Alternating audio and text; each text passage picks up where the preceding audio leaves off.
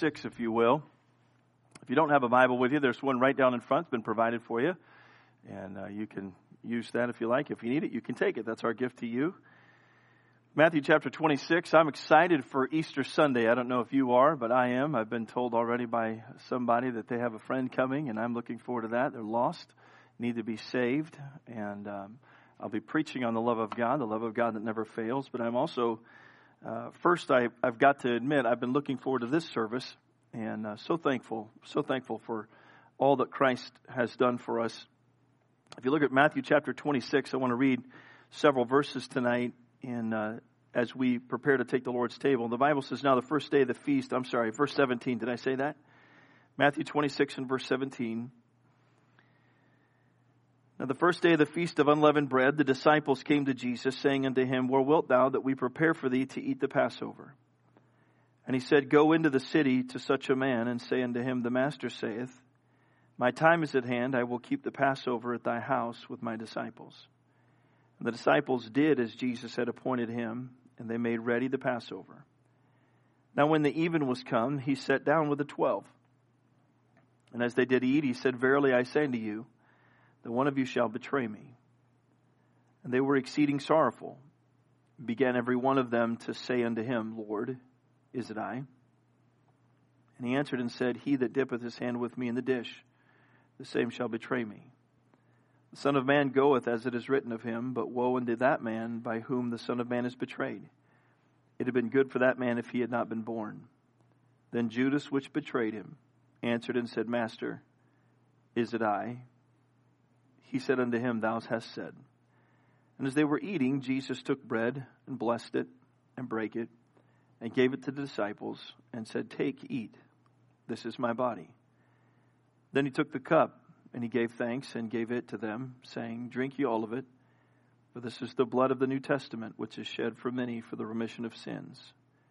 But I say unto you, I will not drink henceforth of this fruit of the vine until that day when I drink it new with you in my Father's kingdom. And when they had sung an hymn, they went out into the Mount of Olives. Heavenly Father, I come before you tonight on this anniversary, Lord, of your death. And God, we want to stop tonight everything that's gone through our brain today, through our heart, all that has been done by our hands and through our feet. And we want to recognize, Lord, all that has happened in order that we might be saved. And God, as we do so, I pray that you would help me to get out of your way, that you would fill me with your Spirit, that you would overwhelm me with your love. I pray, Father, that you'd give us as your people understanding. And Lord, I pray that our hearts tonight would be prepared to take the table. And as we do, that there would be nothing in our heart between our soul and our Savior, or that our hearts, that our minds would be pure and clean. That you would have the preeminent spot that you deserve. You would have the love, as of tonight, that you are worthy of. That you would have all the praise, all the honor, all the thanksgiving that we have that we could possibly give to you. We pray that you would use your word in our heart. We ask that your Spirit would have complete liberty. We ask that you would use this, Lord, to prepare our hearts even for Sunday morning, that others might be saved. Lord, we pray this in Jesus' name. Amen. For more than 2,000 years, followers of Jesus Christ have sat together and rehearsed the events of the night Jesus took bread and broke it in preparation for his death on the cross of Calvary. Honoring and remember the Lord's death is not and never has been a means of salvation. But it is meaningful for those of us who have been born again by the grace of God. The Lord's table is one of two ordinances or practices given to the followers of Christ as a reminder of his death. In the book of Acts, whenever the believers sat down for a common meal together, it was normal at the end of the supper, like the one Jesus sat at here in Matthew 26. It was normal at the end of the supper, by breaking bread and then drinking the blood of the grape, to do so in remembrance of his death. That was an occurrence that happened whenever they shared a meal. Now you got to remember, tonight what we read was a written account of it, and they had nothing but eyewitnesses of it. You'll remember in Acts chapter 2, 3,000 people got saved, then daily they met. Daily they shared meals. Daily they broke bread together. That's the reference to the Lord's table. And that means that those people that were sitting at this table were describing the table.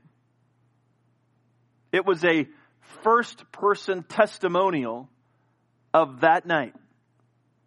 For 2,000 years, believers have been doing the same thing. For 2,000 years, we've rehearsed and remembered what Jesus did for us on the cross of Calvary. Think of it this way. For the first century believers, there was virtually no time when they were not thinking about the death of Jesus Christ. For the who knows how long, first few weeks, maybe months, people had not gone home, back from Jerusalem, back from the Passover, back from the celebration of Christ, back from the 50 days after when Pentecost had fallen. And every day they were reminded what Jesus did for them. By people who were there. By people who weren't there. They were at the supper, but they weren't at the cross. People who couldn't testify other than John and Mother Mary, what happened to Jesus, but they could testify that this is what he was doing and this is what he meant by it. Sadly, as the gospel spread and the churches were planted, there came a time when people were not taking the Lord's table seriously any longer. They weren't taking it reverently. It wasn't important. In fact, the church at Corinth was guilty of this very thing. And the letter sent by God through the hands of the Apostle Paul suggests that much of the Christian struggles in that church and in their lives are directly related to the remembrance of the cost of Calvary. When people don't concentrate and think about Jesus' death on the cross and what it meant and what it does mean, they become selfish. They become filled with pride. They have other agenda. They start cliques. And the Bible tells us in the letter to the church at Corinth that they were coming in and going out and taking the Lord's table whenever they wanted to because they didn't want to take it with anybody else. They had deemed at that point some people not worthy to take it with. And it was just, Paul says, as if it was another meal. And he says, look, you got homes for that. You can just eat your dinner at home. But this is the Lord's table. This is not a common meal. This is something to stop all meals.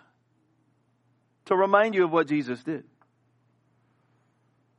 I was thinking about that over and over and over and over this week. And I thought about it as we prepare to take the Lord's table tonight.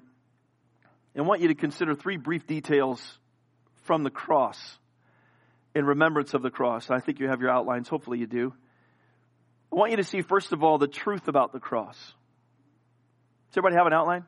If you don't have one, raise your hand real quick. All right, good. The truth about the cross.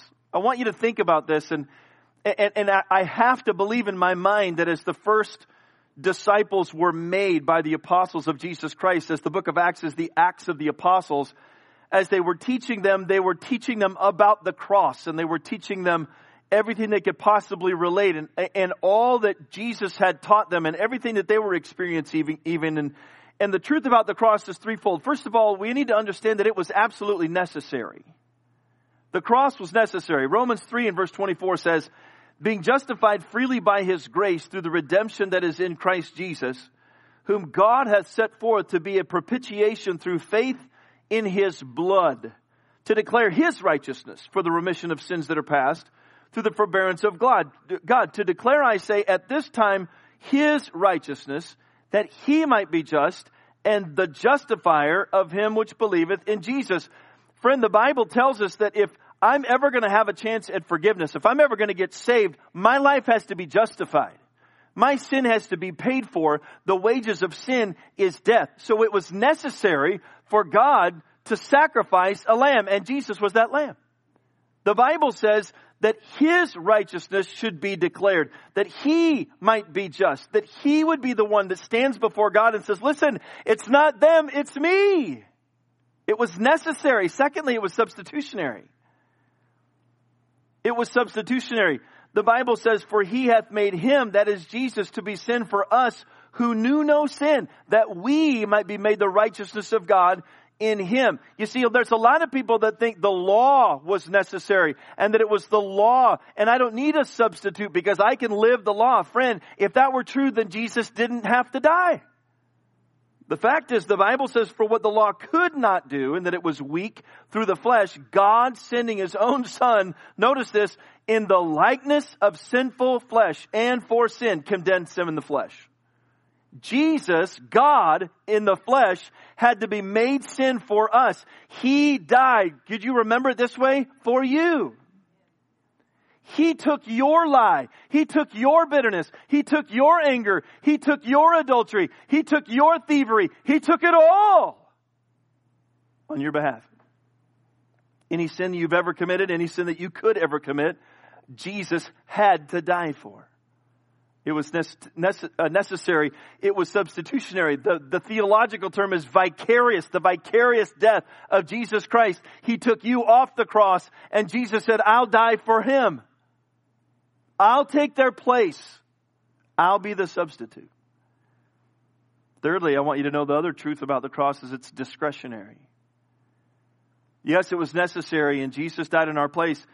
But do you understand that as God in the flesh, He could have done anything but die for you? Do you understand that Jesus' life was not taken? It was given. For God so loved the world that He gave His only begotten Son. The Bible tells us, therefore doth my Father love me, because I lay down my life, that I might take it again. Listen, no man taketh it from me. Jesus' words.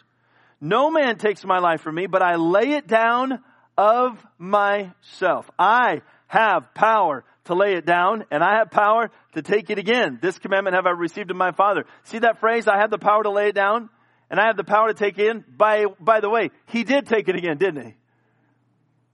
That's what we're celebrating on Sunday, but tonight we have to find the place where it says, listen, we got to stop. And yes, before we celebrate the resurrection, we've got to remember the cross.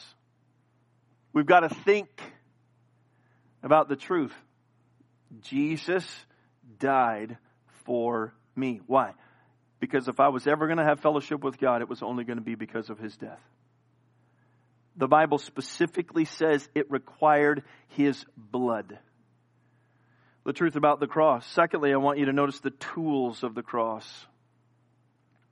The tools of the cross. The cross is a cruel thing. The Bible prophesies it in different places as the tree. Cursed is the man that hangeth on a tree. But that's interesting when you think about the cross in a biblical sense, and that's of course what our goal is always here. When you think of the cross, I want you to understand, letter A, it was predestined by a sovereign God. What do I mean by that? Well, Ephesians 1:3 says, Blessed be the God and Father of our Lord Jesus Christ, who hath blessed us with all spiritual blessings in heavenly places in Christ, according as He hath chosen us in Him before the foundation of the world. 1 Peter chapter 1, notice this, But with the precious blood of Christ, as the Lamb without blemish and without spot, who verily was foreordained before the foundation of the world, but was manifest in these last times for you, who by Him do believe in God that raised Him up from the dead and gave Him glory. Do you understand that before the foundation of the world, Jesus Christ was already foreordained to die on the cross? God already had the plan in place before we were ever created. You say, well, wait a minute. Why did that happen? Because God never goes without a plan. It's a fool that creates something without a plan. God not only had the plan for creation, He had the plan for redemption in the hopes that man would never have to use it. But in case they did decide that they wanted to be God, that they wanted to go their own way, God in His sovereignty already had a plan in place. By the way, thank God for that. Praise the Lord that He had a plan in place, that He didn't have to go, oh, what do I do now?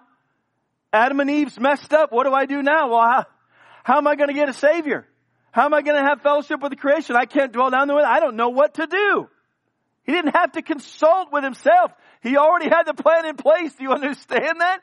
Jesus Christ was predestined to die on a cross and hang on a tree and become a curse for all of us. He was predestined by a sovereign God, but secondly, He was performed by sinful men. You know that God as the Creator uses even evil for good. We love to quote the verse, we know that all things work together for good to them that love God, to them who are called according to his purpose. All things, good, bad, and indifferent, work together for good. The worst evil that ever happened and the most injustice that ever took place on this earth happened to Jesus Christ. The worst evil, the worst bad that could ever happen. But it produced the greatest good. How did it happen? God used wicked people to fulfill his will. Isn't that interesting? Isn't that what he did with Pharaoh? Isn't that what he did with Nebuchadnezzar? Isn't that what we could go through the Bible. The Bible says in Luke 24:7, Jesus saying, the Son of Man must be delivered, listen, into the hands of sinful men and be crucified. And the third day rise again. Jesus knew it. He knew their faces before he walked into their hands. Now, there was more, of course, to the crucifixion of Christ than the cross. To the Romans, it was a process of wicked torture that began with what they call a Roman flagrum. As many as 13 strands of leather interwoven with pieces of metal at various lengths, of course, were used as a whip. Sometimes the Roman scourge contained a hook at the end and was given the terrifying name scorpion. The criminal was made to stoop and hunch over, and that would make deeper lashes from the shoulders all the way to the waist. Now, according to Jewish law, the discipline of the synagogue, the number of stripes was 40 less 1, or 39. However, and by the way, the rabbis said that there are 168 actions that a person could commit to be punished by scourging before the judges. But the Roman scourging, they had no limit to the number of stripes. The scourging among the Romans was a more severe form because of that. Deep lacerations, torn flesh, exposed muscles, and excessive bleeding would leave the criminal half dead. In many cases, they would die before they ever got to the cross. Death was often the result of this cruel form of punishment, though it was necessary to keep the criminal alive to be brought to public subjugation on the cross. They did everything that they could, not only just to torture and maim, but then to keep them alive so that they would hang in shame. In Jesus' case, following the Roman scourge, soldiers subjected him to the shame of a crown of thorns and a purple robe, as they mocked him as the King of the Jews before turning him back over to Pilate for final sentencing and, of course, death by crucifixion. God predicted that. God predicted in the book of Isaiah that his visage, his appearance, would be so marred and destroyed that you wouldn't even be able to tell who he was.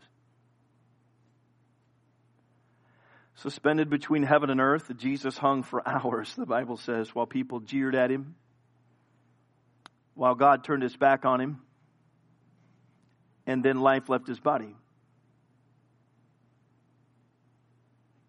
And as if it meant nothing to them at the church of Corinth, the Bible says in 1 Corinthians 11:26, for as oft as ye eat this bread and drink this cup, ye do show the Lord's death till he come. The Lord's death. He didn't die until he cried out, it is finished, the Bible says, and he gave up the ghost. But he began to die the moment the blood started flowing down his body. They tell me that these Roman soldiers were professionals at doing this. They took very much pride in what they did. They were called lictorns, and they would take turns, one on each side of the victim, lashing and lashing and lashing, commenting on what they were doing the whole time while blood flowed. That's the beginning of death. And then it wasn't for hours later that Jesus did finally die. Why did he do it? Well, the truth is it was necessary. Without the shedding of blood, there is no remission of sin. The truth is it was it was substitutionary. He did it so that you wouldn't have to suffer. He could have called 10,000 angels and said, stop, let everybody suffer for their own sin, but he didn't.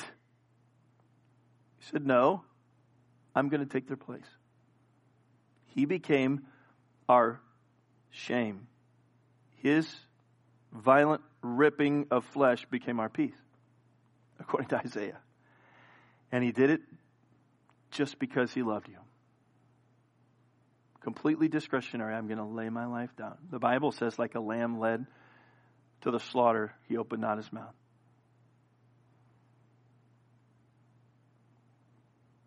Now let's just think thirdly about the teaching from the cross for a minute. What does all that teach us?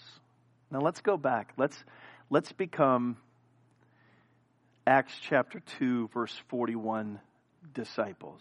Then they that gladly received his word were baptized, and the same day they were added unto them about 3,000 souls. You just got saved. You're going to sit down with Peter or John, and they're going to tell you, they're going to teach you all things whatsoever the Lord has commanded you. Matthew 28, 19 and 20. You just got saved. They're telling you about the man, Jesus Christ, in further detail. They're telling you what he did and why he did it. They're telling him how amazing his life was and how tragic his death was and how victorious his resurrection was. What do you learn from all that? How does that make you feel at that moment? Just a few weeks prior to that, you find out that this man actually did, and there's rumors, and wow, he's appeared to 500 people at once. Now you're a disciple learning about it. 2,000 years later, we're learning the same things. Same thought process. If you're told someone died for you and it was necessary for you to be saved and you trusted in that individual because he's alive and not dead, what can we learn? Let me give you just a few suggestions. First of all, we learn from the cross to never question God's love. We can never look at Jesus Christ's death and all that he went through and say at the throne of God, Lord, I would just never knew whether you love me or not. You will not be able to do that. If you can't do it at the bar of God, why do we do it in our daily life? Well, I don't feel loved. Really? Because if I look at the cross, all I see is love.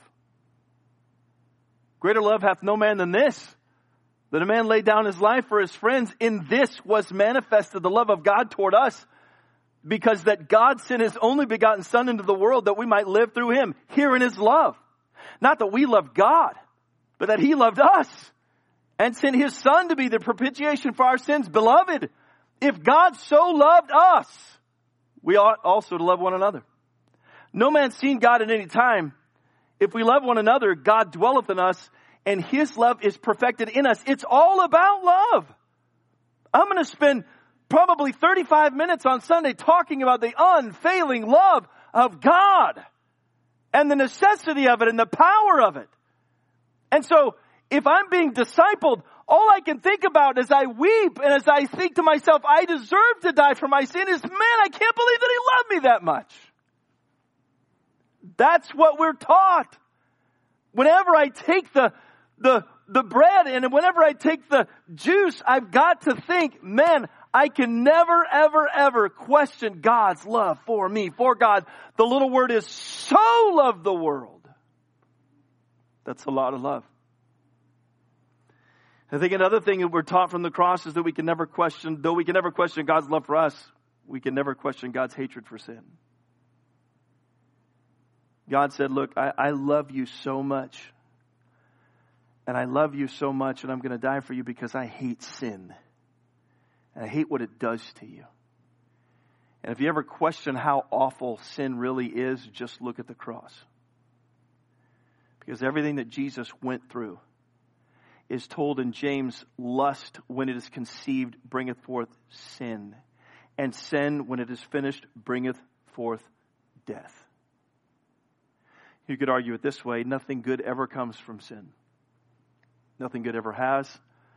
Nothing good ever will. God, keep us from sin. The Bible says that He's angry with the wicked every day. His heart and His blessing is toward the upright, but with the wicked He is angry every day. The sinner, the soul that sinneth, it shall die. And all the nations that forget God, all of them will be turned into death. Why?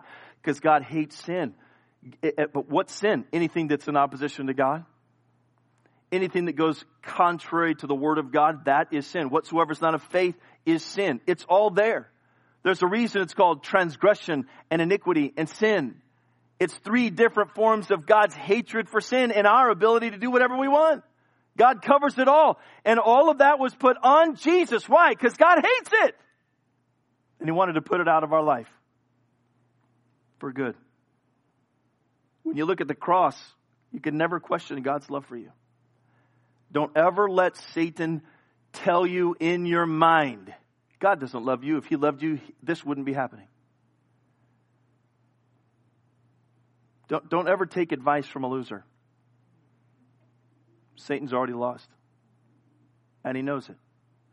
Oh, for 3 days he thought he had the victory. For 3 days he thought, man, we finally dealt the blow. It's over. We don't have to worry about Jesus. Now we can go about it. But 3 days later, that party ended, friend. And sin was taken care of. Jesus Christ walked out of the grave with the keys of death and hell. Why? Because He hated sin in your life and mine. I can't ever question God's love. I certainly can't question God's hatred for sin. It cost the life of His only Son. Thirdly, and I think this is where much of what we find in the New Testament concerning the Lord's table is really overwhelming to the people in Acts chapter 2. Thirdly, another lesson that we learn from the cross is that forgiveness wasn't cheap. Never let someone tell you, oh, you Baptists, you just think salvation's just so easy. No, friend. Anything that I described about Jesus' death seem easy to you? No. He did all that so He could offer it. High price was paid. Forgiveness wasn't cheap. I don't know who I can't wait to get to heaven to see the great cloud of witnesses that's been encompassing us all our entire lives. I can't wait. I can't wait to meet the first disciples that were made after the apostles. To find out what kind of people got saved. Find out what skeletons were in their closet until Jesus cleaned the house. To see what kind of people we thought we could not relate to. And then standing there next to them singing praises to God. Holy, holy, holy is the Lord God Almighty. The whole earth is full of His glory. And saying, hey, Steve, tell me about your life. I'll tell you about what a life God saved me from. And I'll say, wow. And somebody else, and I'll go, hey, I have that in common. Hey, I have that in common. The fact is, friend, we all have something in common. It's called sin. Now that we're saved, we have something in common. It's called grace. Now we can say, man, God, it sure wasn't easy. Forgiveness wasn't cheap. What would that cause you to do? Let me give you the third thing, or the fourth thing. Another lesson. Another lesson that we get taught from the cross is that we owe Jesus Christ everything. Would you turn in your Bibles to Revelation chapter 5? I love the book of Revelation.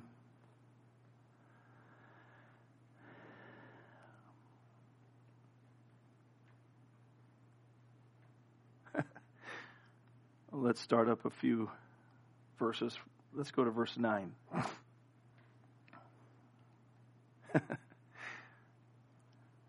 Revelation chapter 5, and look at verse 9. I love these words. And they sung a new song, saying, Thou art worthy to take the book and to open the seals thereof, for Thou wast slain and hast redeemed us to God by the blood out of every kindred and tongue and people and nations. Look up here. Don't ever let somebody tell you that all lives don't matter. All lives do matter to God. That's biblical. Every tribe, every tongue, every nation. God is not a respecter of persons. All people are sinners, so Jesus died to be all people's Savior. Somebody say amen right there. Look at verse 10. And hast made us unto our God kings and priests, and we shall reign on the earth. And I beheld, and I heard the voice of many angels round about the throne, and the beasts and the elders, and the number of them was 10,000 times 10,000, and thousands of thousands, saying with a loud voice, Worthy is the Lamb that was slain to receive power and riches and wisdom and strength and honor and glory and blessing, and every creature which is in heaven and on the earth and under the earth, and such as are in the sea, and all that are in them, heard I saying, Blessing and honor and glory and power be unto him that sitteth upon the throne and unto the Lamb forever and ever. I don't know what that translates to you, but to me, it tells me that Jesus Christ is worthy of all that I have. It's almost like he ran out of words to say that everything that needs to be heaped upon the Lord. Now, all that is to say this. Can you imagine what it must have been like in the first few hundred years of the church? As they sat down for a meal and then the Lord's table. The first disciples that were made in Acts chapter 2, some 3,000 of them. I wonder how sobered they were to hear the details surrounding the Lord's death, especially those that had come from some distance. The Bible tells us exactly what happened. Did you know that? You can go home and study it tonight.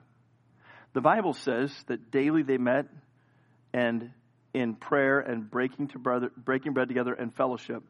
The next verse says, fear came upon every soul. You mean just from taking the Lord's table? Yeah. You know, they tell me in Scripture that fear is the beginning of wisdom. The fear of God. Fear came upon every soul. That is, there was an amazement. The word invokes irreverence. And that reverence and awe entered their soul. The very seat of who they are. This would be the custom for the Lord's table for centuries. Could I say it this way? That's what's supposed to happen when you talk about the death of Christ. Has fear come into your soul? When I send out an email, when you come and sit and you prepare to take the Lord's table and you think about the Lord's sacrifice, does it humble you that he died for you? I'm not trying to be mystical, and you understand this if you're saved. Does your soul feel reverent to God? If it doesn't, could you ask yourself why? Because it was necessary for him to die. And he died for you. And he did it voluntarily. Isn't that humbling? I've been given a lot of things in my life, and every single time somebody gives me something of any value, it's humbling. But there's only one person that ever died for me. And I dare say I've taken many of the Lord's table, sadly, and not been reverent in my soul. The Bible says that fear came upon every soul. Can you imagine during those early years, people were tortured and killed for being a Christian? You understand that. They were separated from their families. They lost their jobs.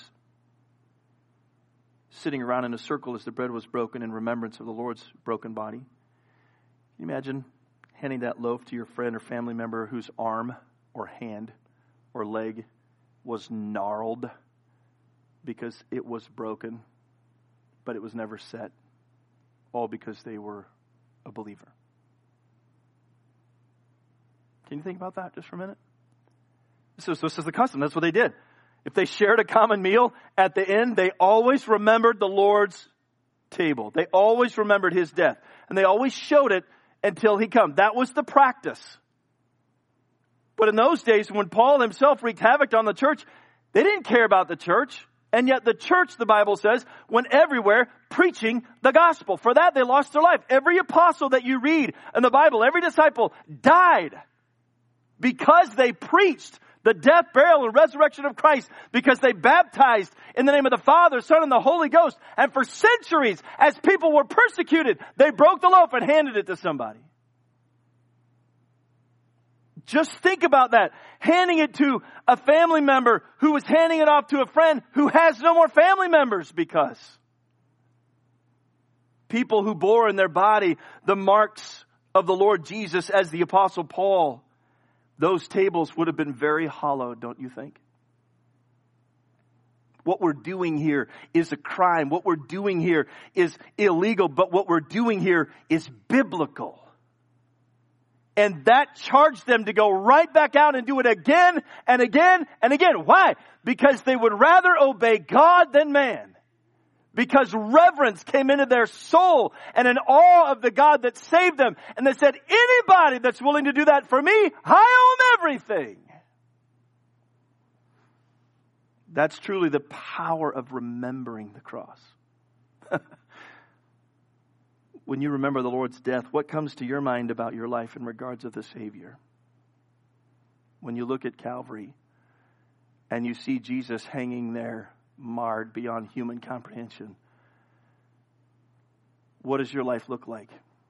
Because that was your life, and He took it. When I survey the wondrous cross on which the Prince of Glory died, my richest gain I count but loss, and I pour contempt on my pride. Forbid it, Lord, that I should boast save in the death of Christ my God. All the vain things that charm me most, I sacrifice them to His blood. See from His head, His hands, His feet, sorrow and love flow mingled down. Did e'er such love and sorrow meet, or thorns compose so rich a crown? Were the whole realm of nature mine, that were a present far too small. Love so amazing, so divine, demands my soul, my life, and my all. Every time we take the Lord's death, or take the Lord's table, it shows that. That's what we learn when we stop to remember the cross. Would you bow your head and close your eyes with me for a time of prayer?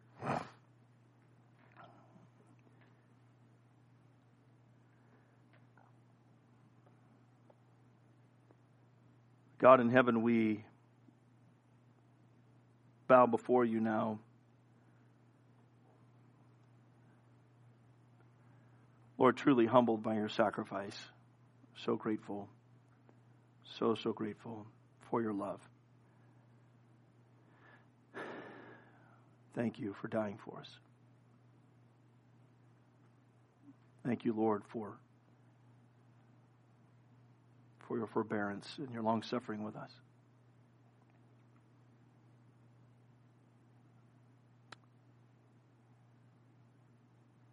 Thank you for giving us a means to remember. Forgive us for not remembering. Forgive us for not remembering often enough. Lord, tonight, we're going to take this bread and drink this cup together. We're going to stand with a litany of believers who for 2 millennia have sat together and rehearsed the broken bread and the blood of the grape in remembrance of Calvary. Now, Lord, in your letter to the church that needed to hear this, it required before taking that every man and woman examine themselves, looking for those things that were displeasing to you, the sin, words said, intents of the heart, the motives, actions done. Those things that keep us from close fellowship with you. God, I can't help but think that when we look at Calvary, those things immediately can be washed away. That's what the blood's for. Lord, tonight I pray that we as Christians would not just look within, but look without in our life. Lord, that we would be transparent with you and maybe even ourselves for the first time in a long time and confess, forsake, and find the mercy of God. Your wonderful promise to save us includes the promise that if we confess our sins, that He is faithful and just to forgive us our sins and to cleanse us from all unrighteousness. When we walk in the light as you are in the light, we have fellowship one with another, and the blood of Jesus Christ cleanses us from all our sin. God, you make it clear in 1 John 2 that we ought not sin, but if we do, we have an advocate. And we can go right back and ask for forgiveness. Thank you for that. God, thank you for the price you paid for our forgiveness. Thank you for your shed blood and your broken body. Thank you that you made it possible for sinners to be saved. Now, God, tonight as believers, we offer ourselves to you. We ask that you would do a searching and a purging tonight. Help us to prepare now in Jesus' name. With heads bowed and eyes closed, I'm going to ask Jenna just to play just for a minute. And I want to ask you if you just pray to the Lord. Search me, O God, and know my heart. Try me. Know my thoughts. See if there be any wicked way in me and lead me in the way everlasting. Would you just spend time tonight making sure that you're ready to take the Lord's table? That there will be nothing to keep you from taking the Lord's table?